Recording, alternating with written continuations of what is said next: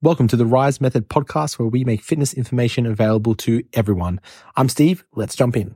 What's up, guys? Coach Steve here, and welcome back to another episode of the Rise Method podcast. In today's episode, I'm joined with Laura. Laura, how are we doing today? Good. Thank you for having me back again. Yes, well, look, we needed our resident human to chime in for today's episode where we are. Okay, thank you, resident human, for correcting me there. Where we are going to be talking about diets, some popular diets, and how those popular diets may work for people who are trying to lose weight. Hot topic. Yeah. Hot topic. Yeah. Now, first thing to appreciate when we look at dieting is that it does have a pop culture associated to it. Yes. You know, you scroll through Instagram, you scroll through Facebook, you're on the TikToks or the YouTube, whatever's popular now, you'll find popular diets. And there are common diets that are kind of like a season. You know, it's kind of like fashion. They come in, people talk about them, they leave, they come back, maybe a few months, a few years later, they cycle through. Others, different brands, different haircut. That's it. Exactly right. And, you know, there's some that come, they have their popularity, and then they leave in a nice big bang, right? And then others, they just cycle and come back, right? And for example, within the Rise community, there was an upsurgence of intermittent fasting, of time restricted eating. Lots of folks messaging me about time restricted eating, my thoughts on it, if they should do intermittent fasting and such. So that's one diet we're going to talk about today. But, you know, you will see a range of different diets pop up in your feeds online, and you've probably experienced and trialed different diets in your time. And the thing when it comes to different dieting strategies is that most of them work. Yeah. Okay? Most of them work, one, if you follow them, right? And two, if they follow an underlying principle. Yeah. And that principle is that we are restricting our energy intake. So we're just consuming less energy. And there's, you know, different ways that we could do that. It's kind of like, you know, saving money. Like there's different areas in your life that you might focus on trying to save money. Like maybe you're trying to save money that you spend on your car. So you're driving less, or maybe you're trying to fill up at different times to get different prices on petrol and stuff. You're trying to save money within your car, or maybe within your household, or you're trying to focus on your own personal spending or your family spending, right? So there's different strategies or areas that you could focus on. It's very similar with dieting, where some folks would focus on different macronutrients, some folks would focus on different times that they eat or different ways they consume food. And as long as it reaches the goal of consuming less energy measured through calories, that's how we measure energy, then you're going to see weight loss. Okay. Now, Laura, have you had any experiences with any weird and wild diets? Like, you know, I remember I had a housemate who fell down a bit of a trap about detoxing. And they went through the this. Detoxing, the juicing. Yeah. So this individual, you know, really wanted to lose weight.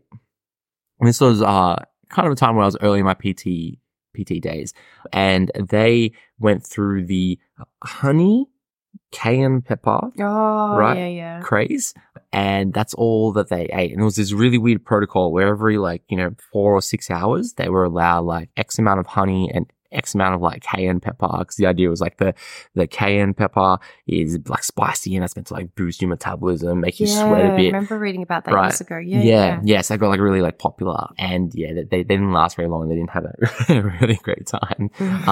But yeah, that's an example of like a diet that kind of appears and out it goes, right? But detoxes keep popping its head up. Yeah, well, there's a lot of the juice detoxes. One thing sort of comes to mind is the that lemon water. Yeah. So you have the lemon water as soon as you wake up. Mm-hmm. I believe before you go to bed or whatever the situation is. But lemon water, is there any truth behind having lemon water as soon as you wake up, Coach Steve? No, not at all. Well, like lemon itself is refreshing, of course. Yeah. And, maybe you can go down a bit of a rabbit hole where you look at the citrus or maybe the vitamin C in the lemon and be like, oh, well, it's hydrating effects and yada, yada, yada. But nothing within the lemon is actually affecting our metabolism, right? It's probably like healthy for us. Sure. Yeah. Drink lemon water or it's different juices and such. Sure. There's different nutrients in there. You might as well just eat the lemon flesh as well and the orange flesh. Sure.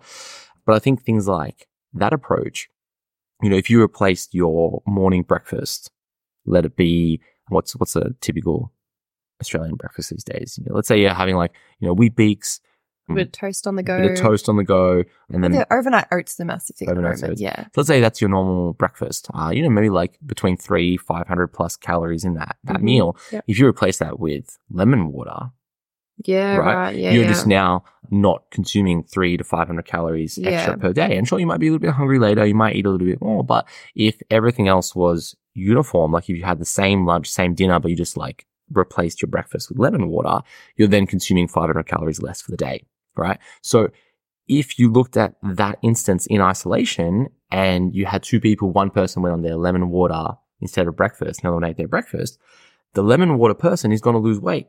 Yeah. So then as an outsider, you're going to be like, oh, it's the lemon water, it's working. right? But we know that, yeah, it's just because they just didn't eat food, right? So it does kind of get in the realm of a bit of like critical thinking where you go, well, like, why? Was it the lemon water? Was it like the magical blessing on the water? Was it like some homeopathy strategy? No. It's mainly the bigger principle of you consumed fewer calories than you did before, and that led to weight loss.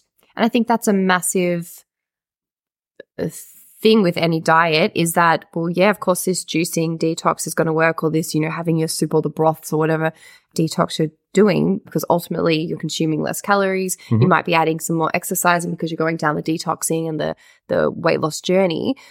Yes, I think that's just the thing. Yeah. Yeah. And I think you just nailed it there, where it's really powerful. Like if you committed to a community of people who were detoxing or juicing or following, insert popular diet here, you kind of change your identity, you change your behaviors. It's like, oh, well, if I'm doing the juicing thing, I'm going to go and do the exercise as well. Like, I'm going to waste the juicing if I didn't go and exercise. So it might not be the juicing itself, but like you changing your behaviors where you're like, I'm going to go for a walk. I'm going to do that stretch. I'm going to do that workout. I'm going to go to the gym now. I'm going to catch up with my friend and go for the walk because I'm doing the juicing. I've got to do the other things as well. Yeah. So you kind of changed it all. You changed the whole package of your environment. So in that regard, does juicing in isolation cause weight loss? No, like unless we're consuming fewer calories, and I would argue that you might consume more calories by juicing it because it's really easy to consume a lot of calories when you're drinking it. Right? If you ate like 5 apples, probably pretty full, right? But if you juiced 5 apples, you can drink that really easily, right? So it's really easy to consume calories there, not feel the effects of that. And then, some folks have really great experiences with like juicing and detoxing because the digestion side of things, where they feel great because, they're drinking it, that body doesn't really have to digest it, they don't feel like sluggish and, like heavy after you've kind of eaten a meal. So you feel good, you're going to go exercise. So it's a little bit of like yeah, you might feel more energetic, you're more likely to go for a walk. So the net outcome is that you're losing weight. Great. Was it the juicing in isolation? No, it might have been like every part of it, right? So with that idea in mind, I want to talk about 3 common, most popular, most cyclical, meaning that they come in their seasons, types of diets that gain their popularity, maybe go in the shadows, reappear, come out of the shadows. And that's going to be low-carb diets. When we talk about time-restricted eating or intermittent fasting, and plant-based diets. Yeah, okay. Okay? Yep. So we're starting with low-carb diets. Have you heard of that before, Laura? Oh, I have. Yeah.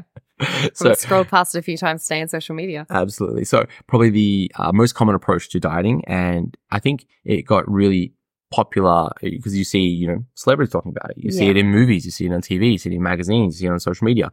So whenever you think dieting, it's like, oh, well, I've got to drop the carbs. I've got to skip the carbs, cuts the carbs. Carbs make me fat.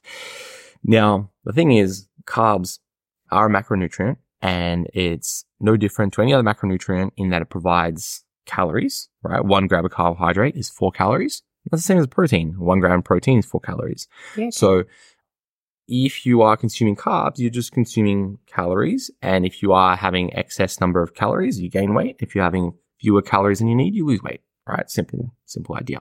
So when we're looking at a low carb diet, we're choosing to reduce our carb intake and then still sticking to our calorie goal. We're either choosing to increase our fat intake or increasing our protein intake. And when we start talking about different ratios of carbs to fats to proteins, that's kind of in the realm of, the Atkins diet, which you might have heard of, the keto diet, which you might have heard of. Keto, I have heard right? of, yes. Paleo is kind of thrown in there as well as kind of like a low carb. They tend to be of low carbs. So there's different kind of like areas within the low carb umbrella, right? And the ultimate idea with low carbs is that we're reducing the carb intake relative to the fat and protein intake. Now, low carb diets work if the total calories are still under our requirements. So you can have people that follow low carb diets, but then also increase their fat intakes, so much so that they then having hypercaloric intake, more calories than they need. Okay. Yeah. And you might see it in people who put, sticks of butter in their coffee. Have you seen that before? Yeah, right. Yeah. That's called the quote bulletproof coffee, right? So those folks are like, oh, well, fats are good for me. Fat's going to help me lose fat. Or if I eat more fats, then I'm burning more fats, right? Because, if you add a bit of wood to the fire, it's going to burn that wood, right? Yeah, so if you're consuming more fats, you're going to burn more fats, sure. So some folks will go overboard, adding olive oil to everything, adding butter to everything. And then we find that fats have a much higher calorie per gram to carbs, right? So then we are consuming a lot of calories when we drizzle, olive oil. So if you have a salad and you drizzle olive oil over it, you could be adding an extra, 100, 200 calories of fats to the meal just by adding that extra dressing. And you're going to eat it all because that's tasty. That's right. So let's talk about why a low carb diet can be helpful. And we've seen success in numbers with people following low carb diets. So it's a powerful diet and it works well, right? One, you just don't eat a macronutrient. So out of the three, technically four different macronutrients, protein, carbs, fats, and then ethanol, that fourth one, you just take one away. So you're only really having proteins and fats. And the reason why is because fats are important for hormone production, also important for us to absorb vitamins and minerals. So we need fats in our life. Protein, really important to build muscle, maintain muscle, but it also plays a big part in different functions in the body, like brain health, heart health, immune health, digestive system, that stuff, right? But carbs is the primary source of energy. So we can survive without carbohydrate. We can't survive long without protein and fats, but we can survive without carbohydrate. So it's easy mental decision to be like, well, yeah, I don't need carbs, so I don't need carbs. Take it away. Take it away. So great. Take it away and it works. What then happens is when we look at the food groups that are high in carbs, they're often the foods that are the most tasty.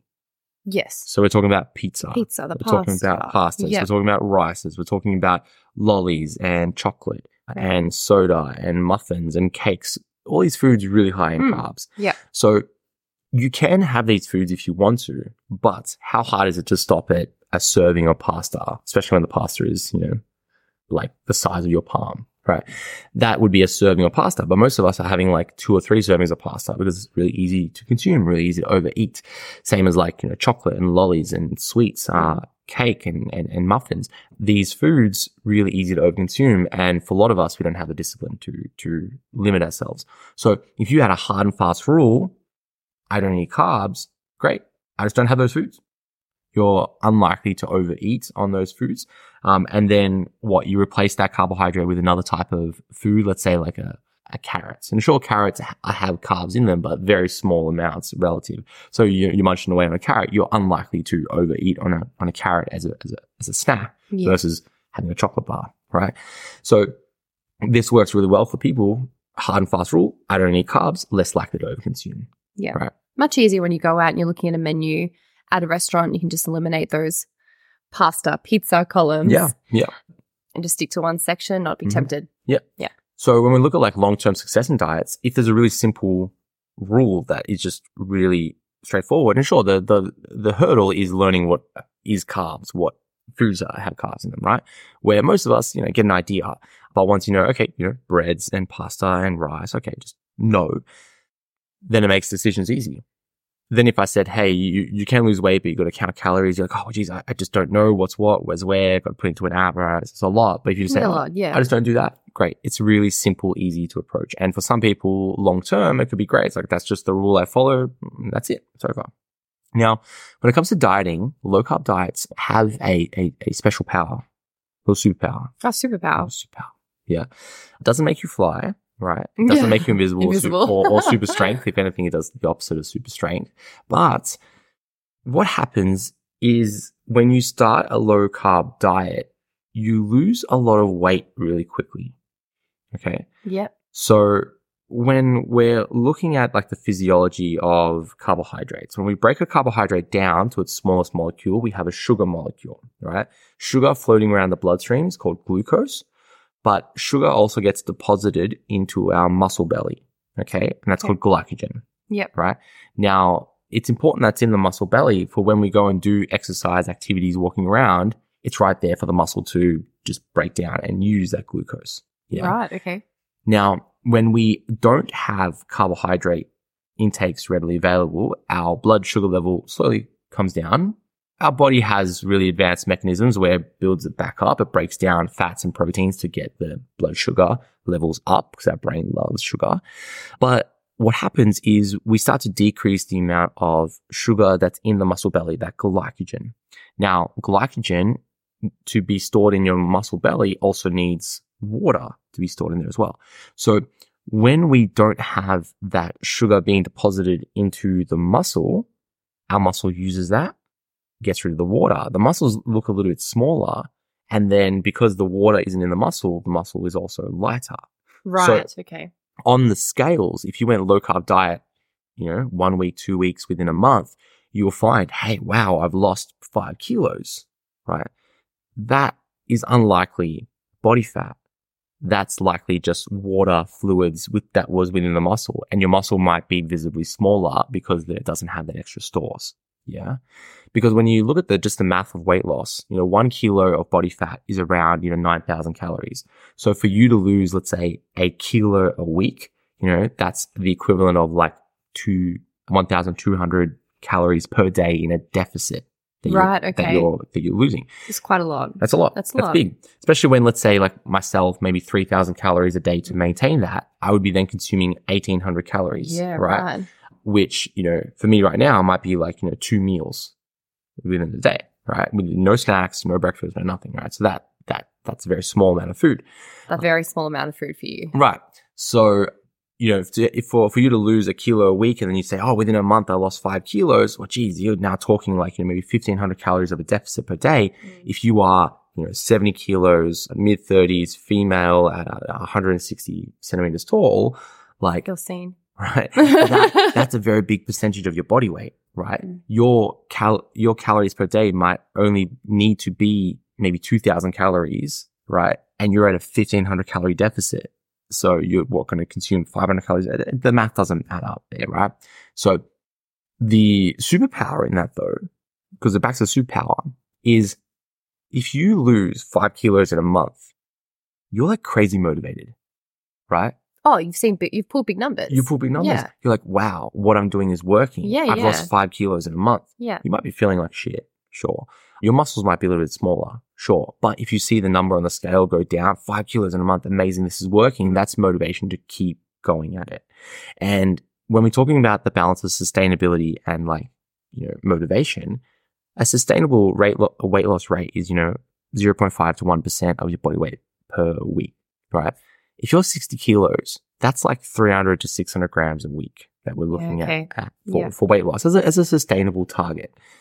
And that might not be super motivating. You've been working hard, you've been dieting every day, you've been tracking your steps, you've been going to the gym, you look at your progress over the week, you've lost 300 grams on average if you're measuring it out. Like that might not be enough to be like, wow, like this thing is really worth the effort that I'm putting in. I'm seeing this. But on the flip side, if you start your dieting process, maybe 75 kilos or so, you lose 5 kilos in a month, you're like, wow, this is amazing. It's working. I'm going to keep going. All the things that I'm doing, I'm hungry all the time. I'm doing my steps. I'm tracking my food. I'm getting my walking in, my water in, my sleep, all the good stuff. It's working. That's really motivating. And that's a superpower that comes with low carb diets that don't work the same way with other dieting protocols. Yeah. Right. That's why folks have some really great success. And one reason why it becomes really popular because, oh wow, I can get fast results. But is it sustainable? Well, I guess it could be if you're removing a whole food group. Well, the question is like, who is this sustainable for? Yeah. Right. There are folks that, simply don't like eating carbs. As crazy as that sounds, they just don't prefer it, right? You know, maybe they don't like eating chocolates and lollies and sweets, and they maybe don't lean towards, you know, pastas and rice dishes. Maybe they like the traditional, you know, steak and veg, right? Yeah, maybe yeah. like they like a roast with, you know, some roast potatoes and stuff. Like, sure, potatoes are carbs, sure. But like maybe they choose different types of foods and that's just their go-to and that's what they like and they prefer. So it really comes down to preference. And for some people, this can be sustainable long term, Yeah. just to reduce carbohydrate intake. And we're talking about the percentage of it, right? If you're doing something like a 40-30-30 split, meaning like protein, carbs, fats, that's kind of like low carb because it's 30% carbs is in your macro intake. But, you know, you could drop that down to 20 or 10% or 5%, or maybe looking at like 50 grams of carbs a day. Like there's different levels of low carb, right?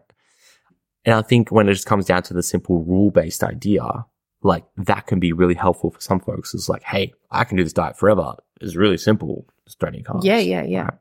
So it all really does depend.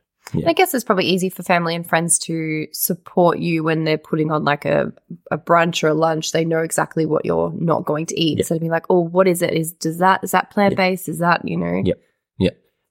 Now, talking a little bit more about limitations, one, of course, is that you go through a very steep fatigue process. Yeah. Yeah, okay. Because, you know, things like your muscle belly doesn't have the sugar ready to go, or you don't have the same level of like blood sugar. So your brain is like, oh, geez, where's this sugar? You know, you may experience lots of lethargy, fatigue, tiredness, and some people can't cope with that, right? So, you know, you might last a week or two and you're like, this is shit, right?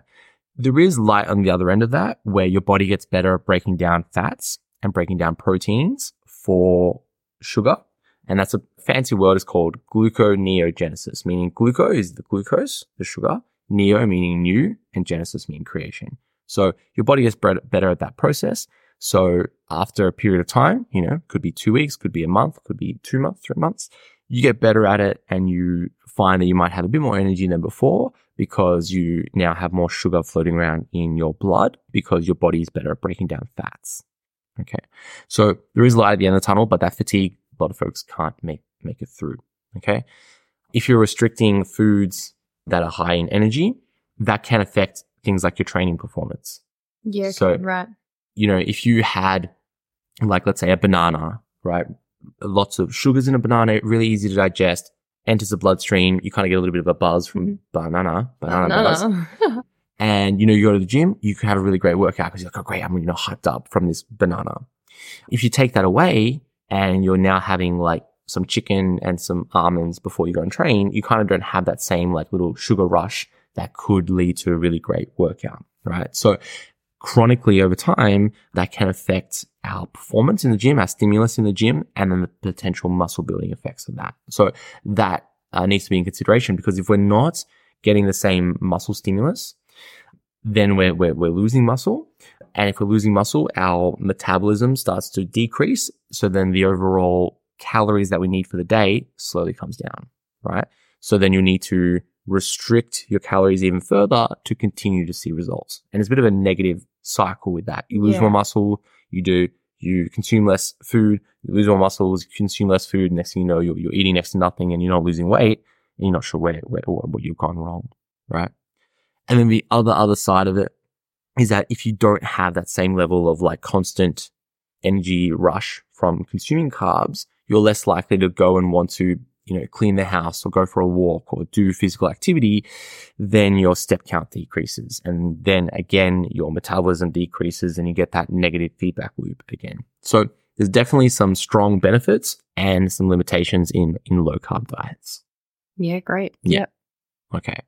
So let's move on to the next one. We have time restricted eating. And you'll find that there are some similar themes with time restricted eating to low carbs. Yeah. Yep. And often people pair the two. Yeah. Where they'll go through time restricted eating and low carb because, okay, you get the best of all worlds and throw it in together. Right. Okay.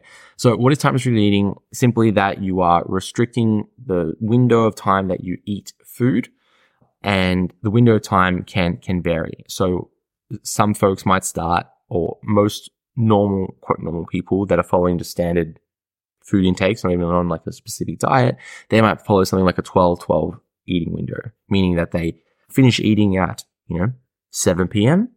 They, get ready for bed, they go to sleep, and then they have breakfast at 7 a.m. So they're not eating for that like 12 hours throughout the day. That might be something that's normal. So that would be like a 12-12 window.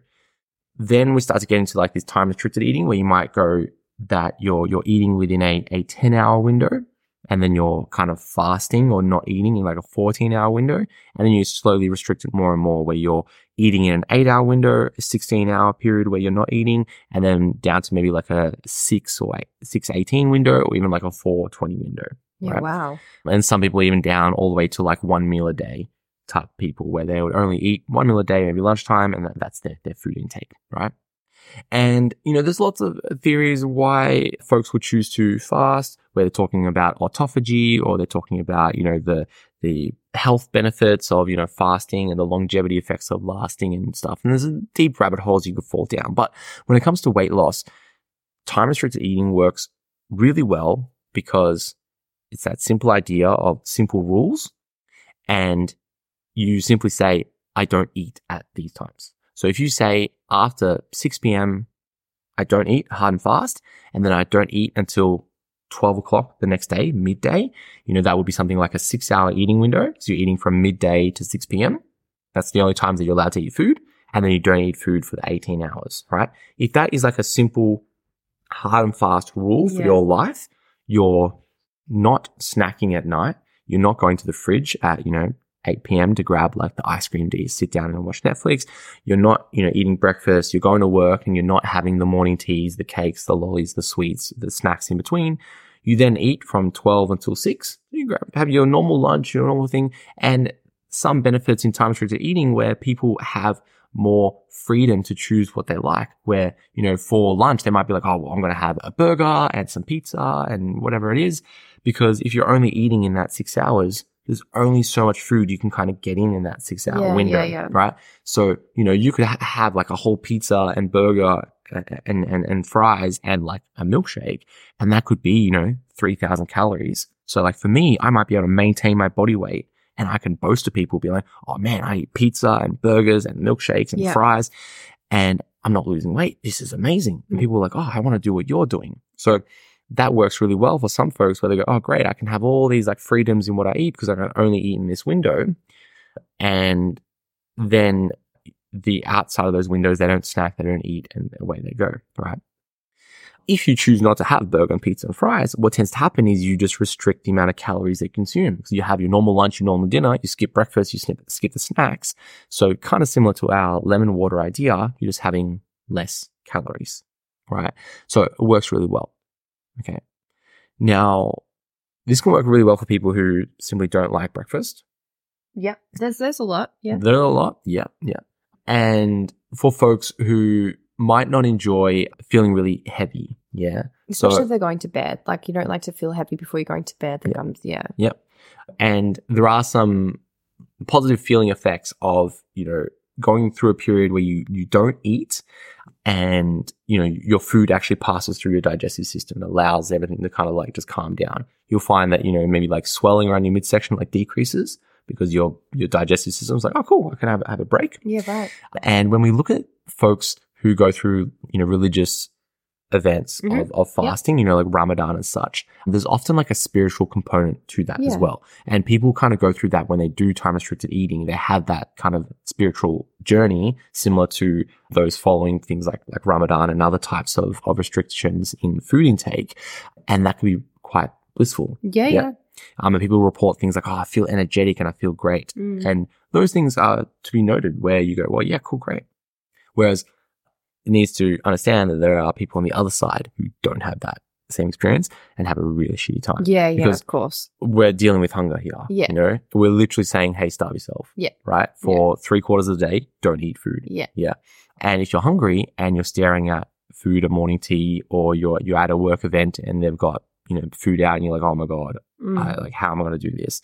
I haven't eaten in the morning and now they're bringing out, pizza for. You can smell it. And, right? Yeah. That can be hard. Yeah. And sure, your hunger hormones and everything related to your hunger does pan out. You do kind of become routine to it. We go, yeah, I don't feel hungry until it's time to eat. Sure. But that takes a bit of time. There is like the acclimation phase for it.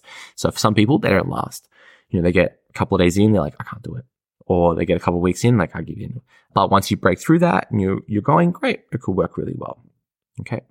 So within time restricted eating, you do get a similar effect with maybe like that low carb idea where you can see rapid weight loss because you're just reducing your food intake. Depends on the food choices that you have. And you can heavily restrict your calorie intake if you can manage the hunger. So if you can just go for that period of time, great. It works really well for people who like rules, where you go, hey, this is just rules of my life. I just don't eat between this time and this time. Yep. It can work well in social settings, similar, Laura, to what you said about low carb, where you go, oh yeah, if I'm going somewhere, oh great, I'm going to this event. It's at 10 a.m. I don't eat until 12. Good. I'm going to be there. I just don't eat. That's what I do. So no snacking, no picking, no nothing. Just don't eat. So there are some benefits in that lifestyle. It works really well for people who don't like breakfast. Really well for people who, maybe don't enjoy feeling really heavy. So they have like kind of smaller meals. And some people who really feel the effects of that bliss love this type of dieting approach, this time restricted eating. Yeah.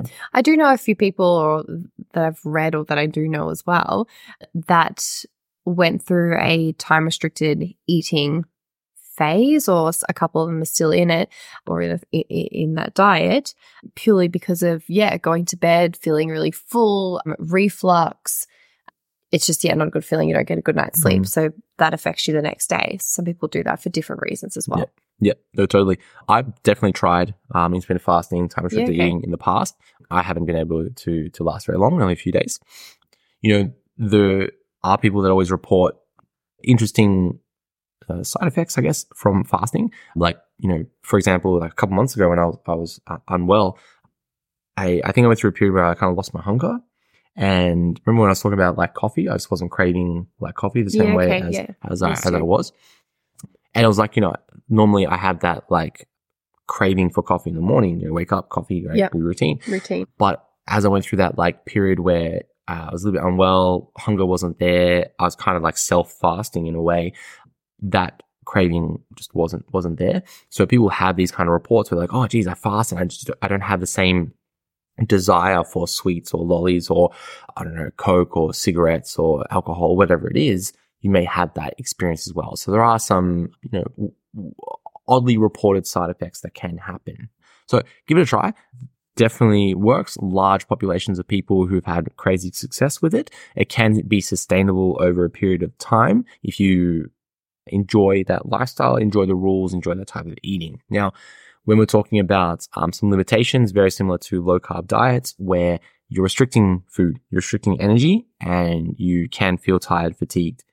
If you are going to go and train during your fasting windows, that's it. When would you train? Yeah. So, for the best outcomes, you would want to train around your feeding windows. So if you're going to eat between 12 and 6 p.m., you may want to break your fast with a little bit of food, like let's say that banana idea. You go and train and then you eat your feeding window, so that your body, when you've broken down your body slightly through training, you are then nourishing it with nutrients so that it can recover and heal and grow. Because if you then train like outside your window, let's say you train at 6 a.m., but then you're not eating until 12, your body's there, like, wanting nutrients and energy to grow and food to grow, but you're just not giving that. So you kind of blunt the kind of muscle building potential. And then you can have that similar idea with low carbs where you are, slowly breaking down muscle, slowly decreasing your metabolism. And then you're stuck to a point where you're only eating like a couple of salads a day and you're like, why am I not losing weight? Because your metabolism is low, your muscle mass is low. Right. So it can not work out when we look at that training side of things. Similar with that low carb approach, because we don't have that energy, you might be less likely to go and, do the gardening, clean up the house, go for a walk, fewer steps throughout the day. So then your net energy output decreases, even if your net energy input decreases, right? So then you're no longer in an energy deficit. You're not losing weight. So that's some things to appreciate with that type of diet. All right. Let's finish up here talking about plant-based diets. And that's a big umbrella where we're looking at things like vegan, vegetarian with or without eggs or milk. There's different types of octo and lacto vegetarians. There's pescatarians if you throw in fish and other types, and then other like flexitarian ideas where it's like, oh, well, I kind of have, chicken every now and then, but I mostly have, vegetarian foods and stuff, right? So there's different levels of plant-based diets. Okay. And plant-based diets work really well because we're restricting foods that are really high in calories. Yeah, when we're looking at animal-based products like steaks, chickens and such, because of the fat content in those foods, they are really energy dense. Mm-hmm. So if we remove those foods and replace them with plant-based foods, plants very low in energy compared to animal products. So if you compare, let's say, 100 grams of chicken, which is, let's say, 150 calories or so, give or take, depending if it's cooked, whatever it is. So let's say that that's the equation. That 100 grams of chicken could be equivalent to like multiple kilos of like lettuce and salad, right? Yep. So you might eat 100 grams of chicken and be like, great, it's like a little small, I'm kind of hungry, I'm not really satisfied from having that. Whereas you get through like half a kilo of like your salad and you're like, Jesus Christ, I'm full from this. Yeah. So then you're just consuming fewer calories throughout the day and then having a net outcome of weight loss, right? There are some, other health benefits. You're just consuming more fiber, you're consuming more plants, so you're having more vitamins and minerals in your day, so you might feel better. The extra fiber, you might help with your digestive system and your bowel movements, so you might feel really good through those diets. And some high protein intakes, because protein takes longer to break down, takes lots of energy to break down protein. That's why when you have like a big steak, or if you go to like a steakhouse or like a Korean barbecue place and you have lots of protein, you kind of have that like little bit of like you sit there and you're like, oh geez, I've just eaten. Feeling. Unbutton the jeans. Because the protein is literally digesting, right? Yeah, so it's sitting there. It's you're taking energy to break that down, right? And we call that the thermic effect of food. So you might be sitting there, geez, but if you take away that like heavy protein intake from animal products, your digestive system might enjoy that. So you feel more energetic. You're like, oh wow, I love plant-based diets because I feel good on them, right? And that's a common approach, right? So really popular plant-based diets. Most go through a plant-based diet because of maybe ethical reasons, animal cruelty and such. Totally fine. Of course, Some folks will go down the path of like, oh, it's healthier. Yeah, big like little question mark there, on how you look at that idea. Like, there's those documentaries on Netflix that got really popular a few years ago. What was it through COVID times? It was the Game Changers documentary. That got super popular. Yeah, where everyone's like, oh great, that's it, time to go plant-based, right? And they became really popular on social media. So again, it was like cyclical, being like, oh yeah, everyone's got to do this. And then, just went back in the shadows. And there's definitely folks that go through plant-based diets in different levels, vegan or vegetarian and such, for, a variety of reasons, and all should be respected their reason. Of course, yeah.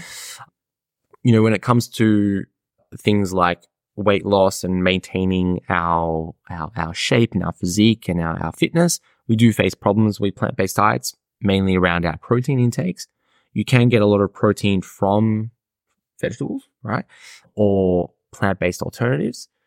But there is a difference when we're comparing, protein from chicken and beef that have, great amino acid profiles, really great for building muscle. And if you compare that to the protein you get in broccoli, or the protein you get in soy products, or, beans and such, there is a difference in those amino acid profiles and how our body uses those proteins for things like building muscle, right? So you definitely can get a similar amount of protein, but it can be more challenging.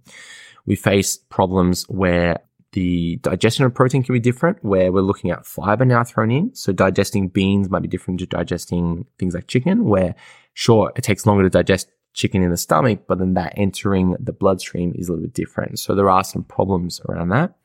And then we face problems with other things like vitamin B12 absorption, and that is very linked to energy. So we find that some folks going on plant-based diets end up having lower energy throughout the day, partly because they're consuming fewer calories, and fewer like protein intakes. So then they feel more tired, and then they decrease their energy, like physical activity levels, resulting in, no weight loss.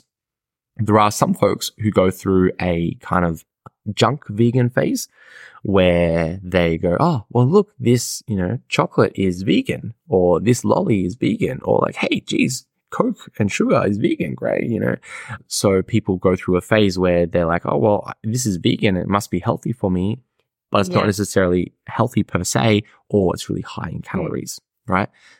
Some folks will be like, great, I'll just do, meat alternatives, right? And they're really popular now. You look at, they're everywhere. They're everywhere. For everything, right?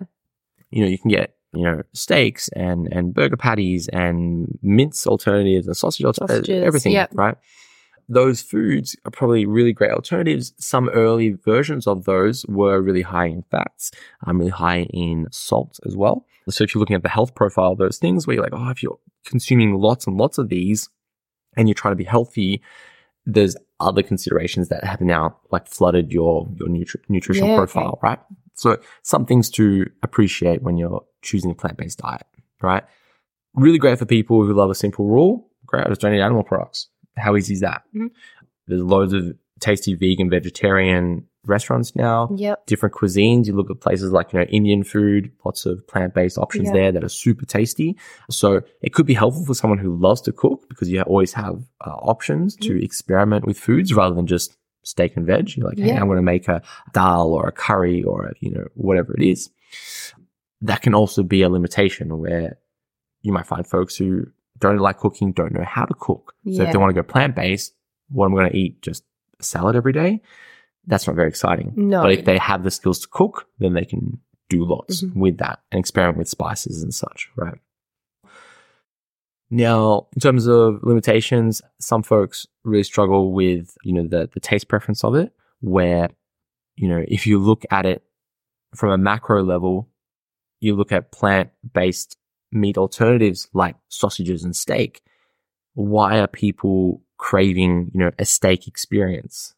Right? By replacing it with a plant-based option, it's like, but they still want the steak experience and taste and texture of it, or the sausage experience, or the mince experience, or whatever it is. So you start to wonder, okay, are we inclined taste-wise to want these types of foods? Is it our upbringing and such? So taste preference is something that we need to appreciate. And if you can't replace it with a meat alternative, you might struggle following a plant-based diet, because you're like, hey, I want these foods. I want, a steak or chicken or whatever it is, right? Eating out can be a limitation, even though there is lots of support for plant-based diets now. Yeah, lots of options nowadays. And socially as well can be a challenge for some folks, depending on your environment, where some people are very big proponents of anti-veganism, and, the carnivore diets are on the rise now, where people are only eating meat, which is the dumbest thing ever. Right. So no. Anyway, not going there. Another day. But, there might be people who are like, I want to try a vegan diet or plant-based diet, or, reduce my meat consumption, but they go out socially, or they live in a household where it's routine to have, roast on Sundays and steaks every other day and meats in all their foods. So they struggle with that type of approach, especially if you're living in a household, let's say you're cooking for your partner, or they're cooking for you or whatever, and you are now looking at different food options, and they don't want to avoid these food. It can get tricky. It can get, right? So that's something just we need to navigate, right? But what you do tend to see is that folks who do transition to plant-based diets, lose a lot of weight, right? And some folks lose it in a positive way. Some folks lose it in a, hey, they're getting really skinny type of way, because they reduce their protein intake a lot. Maybe not replace that with lots of exercise and weights training to build that muscle, but they lose the weight. And they're probably ticking all the health biomarkers, and they're probably loving their life, right? But if you're in a situation where you want to develop your physique and build shape and build tone and have that muscular look, you might struggle with a plant-based diet, mainly to get that protein in and the different types of amino acid profiles to build protein effectively. Cool. Have you ever tried a plant-based diet? I think I have dabbled in it a little bit, but I think I went down the path of like, it must be a healthier option for me years ago. You're starting an exercise and you're like, okay, I'm going to grab the vegan stuff or the plant-based. I think there wasn't, everything wasn't labeled vegan back then, but you try and get those options thinking it's the healthier option. You just don't read the back. And So I think I believe I have dabbled, but I've switched back. Yeah. I've tried many different diets and things, but whatever the flavor of the month is at the time. Yeah. I trialed it a couple of times. I think the first time I got suckered in was I read it in a book. Someone made a quote or a comment or somewhere around being like, gorillas have plant-based diets and they're massive and muscular. So like, it must be good for you too. And I was like, oh yeah. I want to be a big gorilla. Yeah. And they're like, oh, the biggest animals on the planet, like elephants, stuff. Like they don't eat plant-based right. diets. So, if they're big enough for them, it's good enough for you. I'm like, yeah, okay. Yeah, it is. That makes sense. That's logic I can follow. Sign me up. Right. And then it's like, oh, look at meat eaters. And like, you got a little tiger or a little cat. And you want to be a little tiger? You want to be like a gorilla? And you're like, yeah, okay, yeah. So I got suckered in with that, right? So yeah. And the logic is there. Like, okay, if it's good enough for them, it's good enough for me. Look how big they are, how muscular they are, like, sure, whatever. But then you remember, hey, I'm not a gorilla. And then, in a similar way, it's like, well, you're not really a lion either. So what are you doing here? So we're human and you're average than human. So we're going to appreciate that. So plant-based diets, choose your reason why. It's totally up to you. But when it comes to weight loss, probably the most powerful thing is that you're removing animal-based products that are relatively much more energy dense compared to plant options. You'll find that if you follow a plant-based diet, you're full a lot because you can eat a lot of food within your calorie budget, lots of fiber in there so that you are feeling really full, and lots of nutritious foods, lots of fruits and vegetables and vitamins and minerals. So you're probably feeling really, really good and having really great toilet time as well. So they're always really big positives. Some things to consider is that if you go plant-based, you're more likely to be consuming more carbs because plants are carbs in all sense.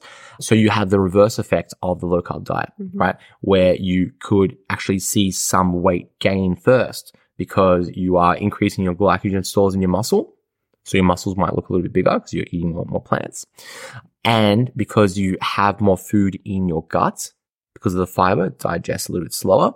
There's more food in your stomach, small intestine, large intestine. You've got more, bowel movements happening that have yet to come out. So you are heavier because you have more food in your digestive system, right? With that, lots of plants have lots more fluid, water in them. So you might be more hydrated than not. So a mixture of more glycogen in your muscle, right? More sugar in your muscle. So more water in your muscle. You're consuming more water because of the water in the food. Plus you have more food in your digestive system means that you end up being heavier on the scales. It's not body fat, but you're heavier on the scales. So people who transition to plant-based diets, they're like, oh my God, I've gained, a kilo this week or 2 kilos this week or, 3 kilos over the month or whatever it is because they're just consuming more volumes of food, more fiber, more fluid, replenishing their glycogen stores because they might have come off a low-carb diet and now they're consuming this. Or not knowing that they're on a low-carb diet. They have, chicken, steak and veg every night for dinner. Then they go plant-based. They would consume more carbs. So the net effect is that on the scales, their body weight goes up. And for some folks, not cool. No. Even if they start losing body fat, the difference might be that they've, maintained their body weight over the course of like a month or two. Like, I'm putting all this work in and I'm not losing any weight, but their body fat is technically going down, but they're heavier because they've got more fluid, more food in their gut, and that can wreak havoc for motivation. Yeah, of course. And people can't stick to that. Yeah. Cool. All right, look, let's wrap it up there. We've spoken about low-carb diets, time-restricted eating, and plant-based diets. Laura, do you have anything to say before you head off? Yes. If you had a superpower, what would it be? I need to go with telekinesis. Explain. Moving things with your mind. Why? Because I want to control things while I sit want down. to control things. Oh, there you go. There's deep meaningful. Interesting. Yeah. Well, no, like if I'm here, I'm like, oh yeah, I want to drink. Great. My mind, pick it up, drink, here we go. And then with telekinesis, you can fly because you can just. But are you going to fly or are you going to get something to come to you? No, you can mentally pick yourself up and fly. Interesting. There are other better superpowers out there. Like what? I'm going to have to let you know next week. I'm an overthinker. Okay. Yeah. You think about the deep meaningful behind the superpower. But if you're listening to the podcast, let us know what superpower you'd like to have. Yeah, or why I went with telekinesis. Yeah. You can unpack that one. Cool. Thank you so much for listening, and we'll catch you next week for another one. Bye.